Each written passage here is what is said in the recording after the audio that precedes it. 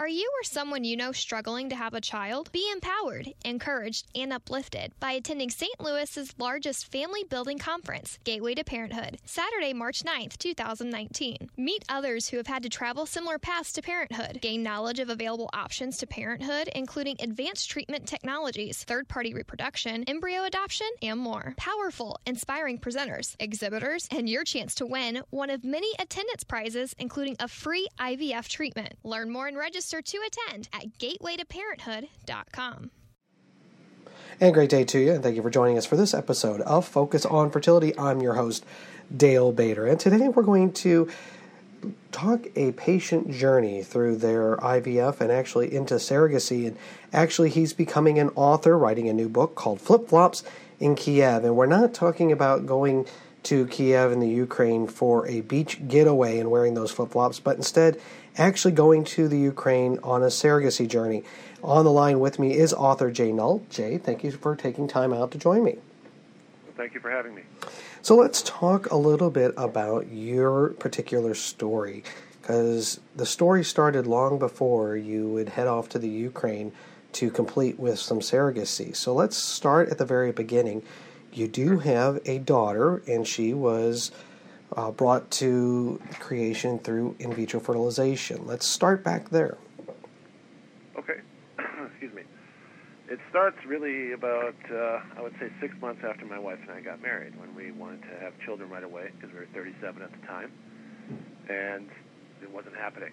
So she had done a lot of reading, as she usually does, went to see our OBGYN, and we did some basic testing there and found out that, well, it wasn't off the charts in terms of infertility. There were some potential issues there that we needed to go see a specialist about, a reproductive specialist. So we went to a local doctor here who was wonderful and went through IUI and IVF and did that a few times, and then ultimately, about a year and a half later, our daughter was born. So that was obviously wonderful. But we always wanted to have at least a sibling for her. And knowing what we knew then, we got right to work about 6 months after our daughter was born, doing more rounds of IVF. And at this point, it was leading really down the path of diminishing returns. We just weren't doing as well. In fact, the results were getting worse and worse. And we had several miscarriages. I believe there were 6 or 7 after our daughter was born. Those were also getting progressively worse, to the point where we finally said, okay, that's enough. We just can't keep doing this. It's going to inflict long-term harm on my wife. So at that point, I'll be honest, I sort of resigned myself to the fact that we were going to have one child, and I was okay with that because she's a wonderful child. But my wife, again, true to her nature, kept working at this. And before I knew it, we were going home to see her family in Vancouver, British Columbia for Christmas. And she told me that she had arranged a lunch with the owner of an international fertility agency. And I thought, okay, I'll sit through this lunch and see what happens. I was skeptical because I had no idea what this was even about. And we had briefly looked into surrogacy in California, but after years of IVF treatment and really grinding in as much revenue through my business and through her work as we could to pay for that, we simply could not afford what it cost to do a surrogacy attempt in California. So I dismissed this as a concept. And we sat down with this person, and he told us about all of his successes with surrogacy and all of this other stuff. And I finally interrupted and said, wait a minute, that's great, but unless this is free, I'm not interested. Because we had always agreed, my wife and I, we're not going to go into debt for this. That was our sort of Rubicon that we weren't going to cross. And he said, well, it's nearly free. It actually wasn't, but he said, we do this in Ukraine because it costs about 20 to 25% of what it would cost in the United States. And again, I became even more skeptical then because I knew almost nothing about Ukraine, and I knew even less about surrogacy, but it just seemed, on its face, a little off to me. Like, this is one of those too good to be true moments, right? Right. I just said, okay, hold on. There's a war going on over there. I know that. They just overthrew their government about a year and a half ago, violently. I know that. And how do we know any of this is even legitimate? You know, I was quite blunt with him, and excuse me. Frankly, he had all the right answers. He said, we've been doing this for years. one of the reasons we go to Ukraine instead of other countries around the world is, frankly, a lot of other countries were starting to outlaw this because of the corruption involved in a lot of these surrogacies. And, the only way you can even get your child, which is what we thought we were getting at the time was one, maybe, home is through a DNA test that is done in the United States and worked through the U.S. Embassy. Otherwise, this is just not going to work.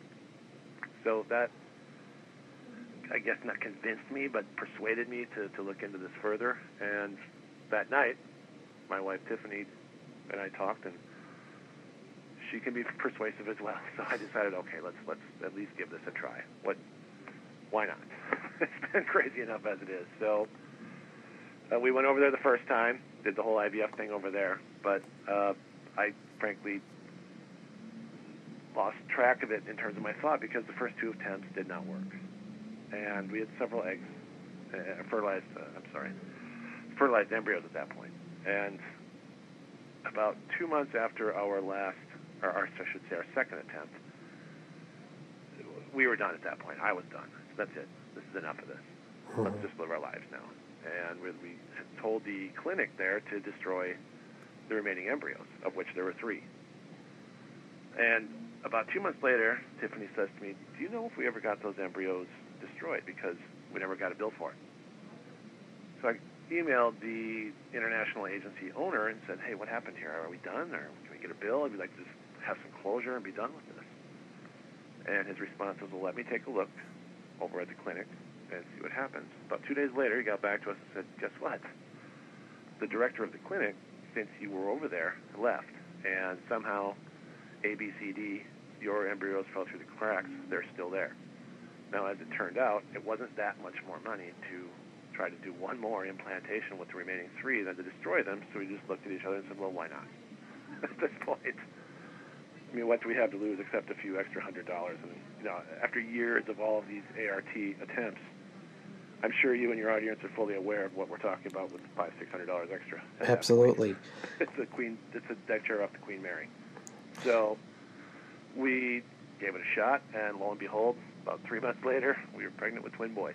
Wow. So how did the whole steps involve in doing surrogacy over in the Ukraine? You'd mentioned you sat down, you talked with the agency, the international agency, but then how many trips did you have to go over there? Twice. We went over there to do the initial IVF and to what I like to jokingly refer to as negotiating the baby contract. And also we had to register as a business.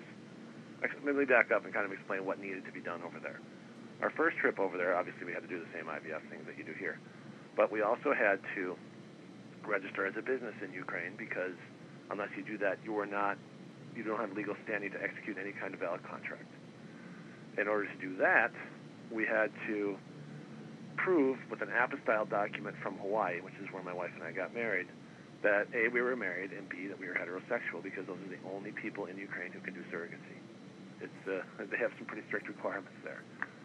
So we did all of that, and then we met the surrogate, and it actually turned out to be a different surrogate than the one who gave birth to our twins, because our second attempt did some temporary damage to her, and we didn't want to wait.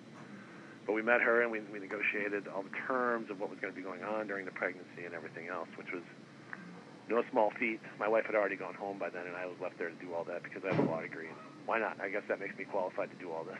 But that entire meeting, which I discussed in the book, was one of the more bizarre experiences of my life because I didn't understand a word of anything that anybody was saying. And we did all of that, and that was it. I went home, and we waited to see how things worked, much like you would if it was a surrogate or even your wife here. Here's the 5 days, put them in, go 2 weeks, have a test, see what happens. Now, was all the... Go ahead. I'm sorry, I was going to say, was all the communication then back and forth between you and the agency? Were they kind of handling everything for you? Yes, we really never spoke directly to any of the surrogates except for the first one during that meeting and the one who gave birth to our twins. We met for the first time the day before they were born. And the agency handled all of the liaison between everybody because neither of the surrogates that we dealt with spoke a word of English. And I spoke maybe one word of Ukrainian even after we left the second time. So That was good, because I don't know how we would have managed it otherwise, because there really aren't a lot of people over there that speak English, and it's very difficult.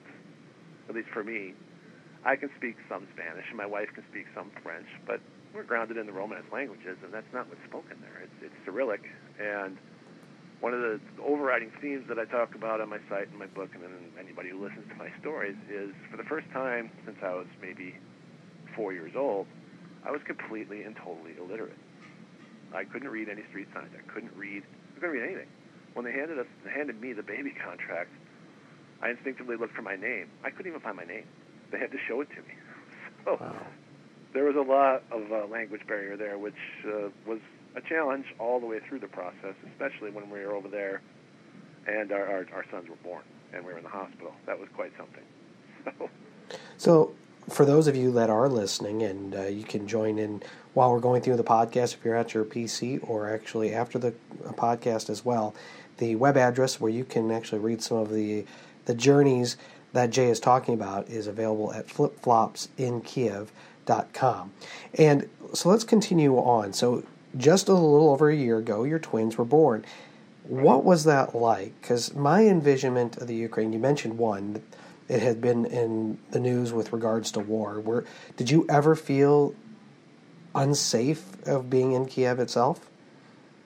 Not necessarily unsafe, because the combat was a good 150 miles or so east of Kiev, but you definitely knew something was happening. Meaning, I walked into, because I didn't know what any of the signs said, I walked right into a couple of military marches and serious drills.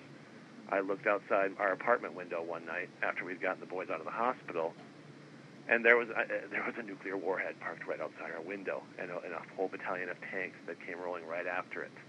There were the military presence was ever present, and it's just not something that we in the United States are accustomed to. So there was a lot of anti-Russia propaganda. Again, I don't know what it said, but I knew it was anti-Russian propaganda because there were pictures of Putin with like devil's horns and circle slashes and all that stuff going on. And yeah, it was definitely a heightened sense of urgency there that you couldn't necessarily articulate, or at least I couldn't, because I don't know what anybody was saying. But you sensed it.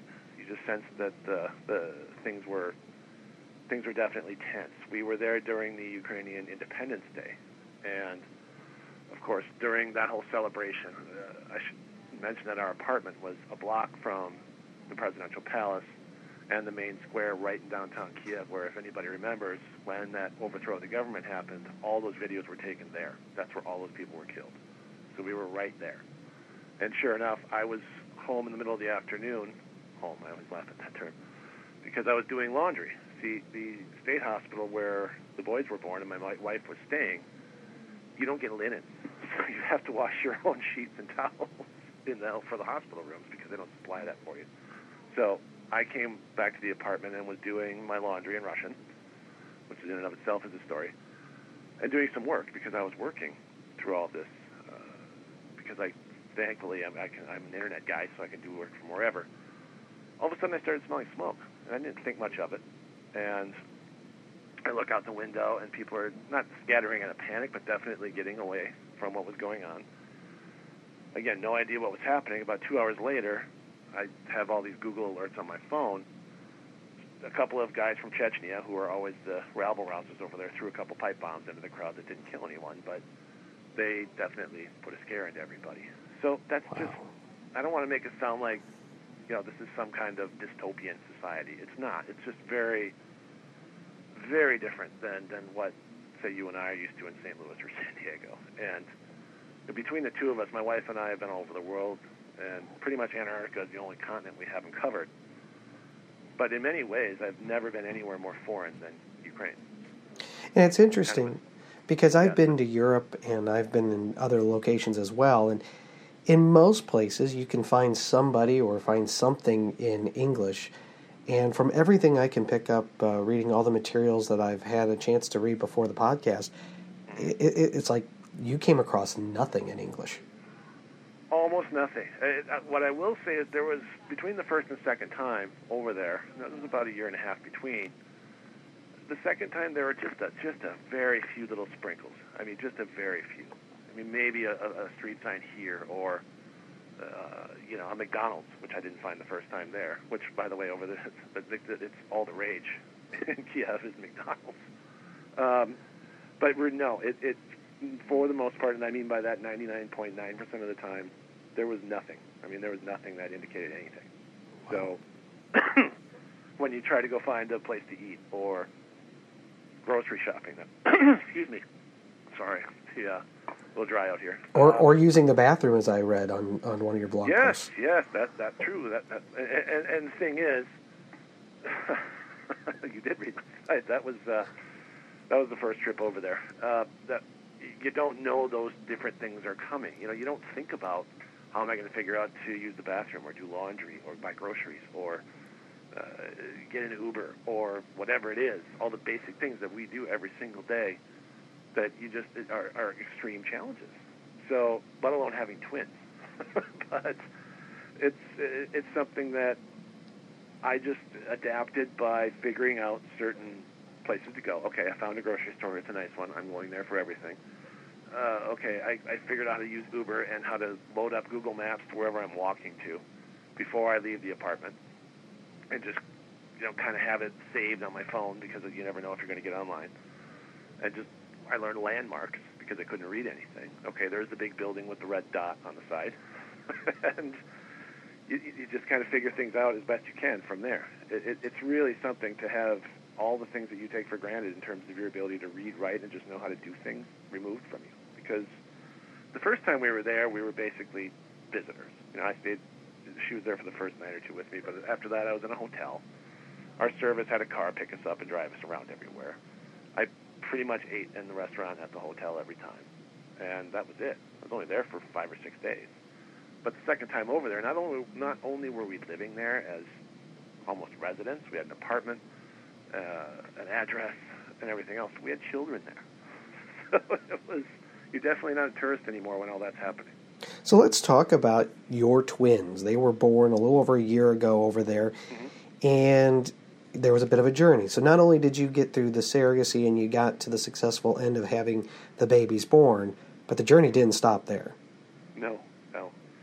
No, it was quite a ride to get home. The day after they were born, they brought the boys into our hospital room just to spend some time with them. And one of them started aspirating after we fed them. And I didn't know what was going on. And all of a sudden, I sort of flagged the nurse down. But again, we could almost speak nothing. We could almost not communicate at all because they didn't speak English. We didn't speak Ukrainian. A few of them were Russian. We don't speak any more Russian than we do Ukrainian. And I wouldn't have even known the difference between the two in hearing them. But they came in, took our son, and next thing I know, they rushed him back into NICU, and they allowed us to see him a couple hours later, and I never saw more tubes than a human being in my life. And nobody could explain to us what was happening. And that's kind of where I got towards the edge of sanity, because Right.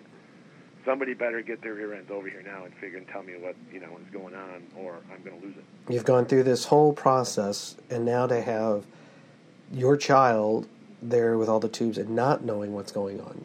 I can't imagine the agony. My babies did go through the NICU, so I understand that part, but I could at least talk with the doctors and talk to the nurses and get an understanding of what was going on. And here you are in this, you see something, but you can't communicate anything. No, and the way the care is administered there is different than it is here, obviously. Not only is it state-run for the most part, but my wife is a very high-level consultant in the healthcare industry, and that's what she does all day is help healthcare organizations provide care and streamline their operations and everything else. But in the United States, you have to have interpreters available so that people can get their basic medical updates. So there were no translators there. We had to wait for the agency rep to get there, and that didn't happen immediately. And finally, after several pretty intense voicemails later, she got back to me and said, "I'll be right over." And what we learned was that our son Mickey had been born with pneumonia, and it was a pretty bad case, but obviously they caught it pretty early, and it was going to be okay as long as there were no further setbacks. Now, those first few days were pretty hairy because it could have gone either way at that point. And it was utterly devastating to not be able to touch him, hold him, interact with him in any way. They let my wife hold him a couple times. They wouldn't even let me in the NICU at that point because they weren't the only babies in there. And that was always hit or miss as to whether they were going to try to shoo me out of there. And again, we don't know what they're saying. We can't obviously understand what their policy is. But it was about a week later they pulled him off of intubation, and he came back to us. And that really, as I think I stated in the website, of all of this, and frankly of all of anything I've ever experienced, that was the most terrifying week of my life.